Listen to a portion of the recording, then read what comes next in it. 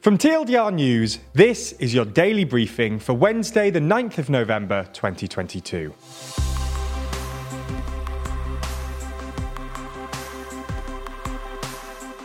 Good afternoon. Today we're going to be talking about the results of the US midterms. We'll also be discussing three of today's other important stories before further discussing what today means for America. But first, the results. Voters right across the United States went to the polls yesterday for the highly anticipated midterm elections. 1/3 of the Senate was up for grabs, as well as every House seat, a range of gubernatorial elections, state and local races, ballot initiatives, and more.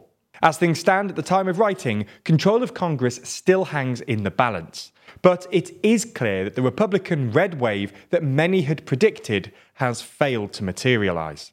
One result that came in relatively quickly was from the crucial state of Pennsylvania.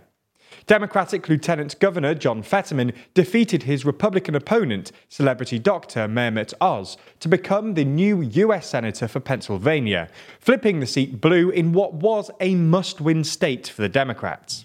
At time of writing, it's the only Senate seat so far that's been flipped by either party. Voters in Pennsylvania also elected Democrat Josh Shapiro as their new governor, delivering a defeat to the Trump-endorsed Republican candidate Doug Mastriano, who's a proponent of the former president's unfounded claims that the 2020 election was stolen. Republican heavyweight Ron DeSantis was re-elected governor of Florida with about 60% of the vote versus his Democratic challenger's 40%. That's a huge margin of victory compared to his election 4 years ago, which saw him win with a margin of just 0.4%. DeSantis' strong performance, which saw him win in historically Democratic areas, solidifies his position as a party heavyweight and could embolden him to use this momentum for a presidential run in 2024, something that would put him on collision course with Donald Trump. In Georgia, Stacey Abrams, once considered a rising star of the Democratic Party, failed in her attempt to unseat the incumbent governor, Republican Brian Kemp, in a rematch of their 2018 showdown. Georgia's Senate race is also a crucial one. Democratic Senator Raphael Warnock, who was elected in a 2021 runoff that helped the Democrats secure control of the Senate, is up against a former football star endorsed by Donald Trump, Herschel Walker. The close race looks set to go to a runoff as neither candidate are on course to reach 50%. With 95% of votes in, Warnock is on around 49.4%, while Walker is on 48.5%, and a Libertarian candidate is on about 2%. Key Senate races in Nevada and Arizona are too close to call at time of writing. If these states are flipped by the Republicans, then they could be enough to guarantee a Republican Senate, especially as Democrats failed to turn Ohio blue in a race that saw hillbilly LG, author J.D. Vance, who was backed by Donald Trump, win the open seat. Control of the House of Representatives remains uncertain, with some news outlets projecting a narrow Republican victory below expectations. A Republican majority of any kind is obviously bad news for the Democrats, but a small one would put House Republican leader Kevin McCarthy at the mercy of a pretty fractured caucus. Other notable moments include two races that delivered very different results. The state of Iowa re-elected 89-year-old Republican Chuck Grassley for another 6-year Senate term, while in Florida's 10th congressional district, Democrat Maxwell Frost becomes the first Gen Z member of Congress at age 25. Meanwhile, Michigan, California, and Vermont voted to enshrine abortion rights in their state constitutions.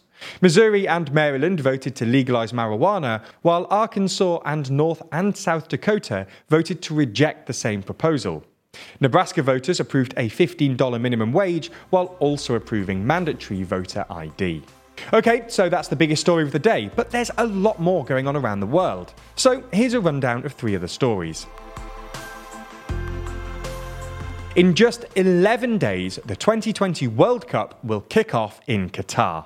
This is already, though, causing quite the controversy, given the Middle Eastern nation's various human rights violations. This includes cruel punishments against women who have sex outside of marriage and abuse of the LGBTQ+ community. Some are asking then why the country was even given the honour of hosting the tournament. Well, this goes back to 2010, when FIFA were deciding on who should host in 2022. The president of the organisation back then was Sepp Blatter, who has this week stated that he voted for the US to host instead of Qatar. Ultimately though, FIFA's executive committee voted 14-8 in favour of Qatar. Blatter has stated that he believes the tournament shouldn't have gone to Qatar as it's too small of a country. He blames the then UEFA president, Michel Platini, for urging his UEFA team to vote for Qatar, meaning they were given the tournament over the United States. We'll be releasing a full video on this soon. There's more on the way, but be sure to subscribe and ring the bell to make the daily briefing part of your daily routine, or just search for us on your podcast app to listen along. The French government has described Italy's refusal to allow a migrant rescue ship from docking on the Italian coast as unacceptable. The Ocean Viking is operated by the charity SOS Mediterranee and is carrying 234 people rescued from dangerous sea crossings from Africa to Europe. It's been stranded at sea for weeks as Italy's new right-wing government, led by Giorgia Meloni, refused it permission to dock. The charity has now asked the French maritime authorities to assign a port for the vessel to dock at. Italy's government appeared to confirm that the French government had accepted the ship. However, France rebutted this claim by saying the current behaviour from the Italian government is unacceptable. As the ship is still in Italian territorial waters, we want Italy to play its part and honour its European commitments. According to Politico, the ship is expected to reach French territorial waters on Thursday. The charity said survivors are losing the last bits of hope and incredible resilience they've shown so far. Back in the early 2000s, following the attack on the Twin Towers, the US and its allies invaded Afghanistan and Iraq. One of the US's closest allies in the conflict was the United Kingdom, which was demonstrated not only from the close personal friendship between George W. Bush and Tony Blair, but also their close military cooperation in the two wars. Since then, though, both the US and the UK have been criticised for their roles in the wars, with criticisms ranging from the fact that their decision to enter the Iraq War was illegal to allegations of war crimes. Today, via a Freedom of Information request, the UK government has admitted that it had paid out for more than 4 times the number of child deaths than it had previously admitted to in Afghanistan. In total, the UK government paid compensation for the deaths of 64 children, rather than the 16 that they had publicly acknowledged. All 64 had been killed between 2006 and 2014, and the main cause of death had been being caught in a crossfire and from an airstrike. And finally today, some uplifting news. France has today passed legislation that all parking lots, both new and old, with space for at least 80 cars, are required to be covered in solar panels. Car parks between 80 and 400 spaces in size will have 5 years to comply with the legislation, and those in excess of 400 spaces will have 3 years to install solar panels. In total, it's expected that this policy will generate 11 gigawatts of electricity, which is equivalent to 10 nuclear reactors. That's all we have time for on YouTube today, but if you want to see our discussion of what the midterms mean for America, then watch the extended, ad-free edition of the Daily Briefing over on Nebula.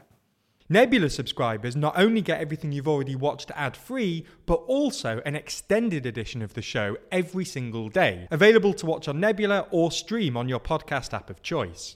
So if you want to support the channel and get a more extensive daily briefing every day, you'll want to sign up. And there's good news. Our friends at CuriosityStream, the streaming service which offers some of the best documentaries, is offering a deal whereby you can get both platforms, CuriosityStream and Nebula, for less than $15 a year. That's all the best documentaries you could want on CuriosityStream, and then more TLDR on Nebula, including the extended briefing, other full exclusive TLDR videos, and it's always ad-free. Click the link below to get both services for less than $15 a year and support the channel. Do you think you can eat too much fruit?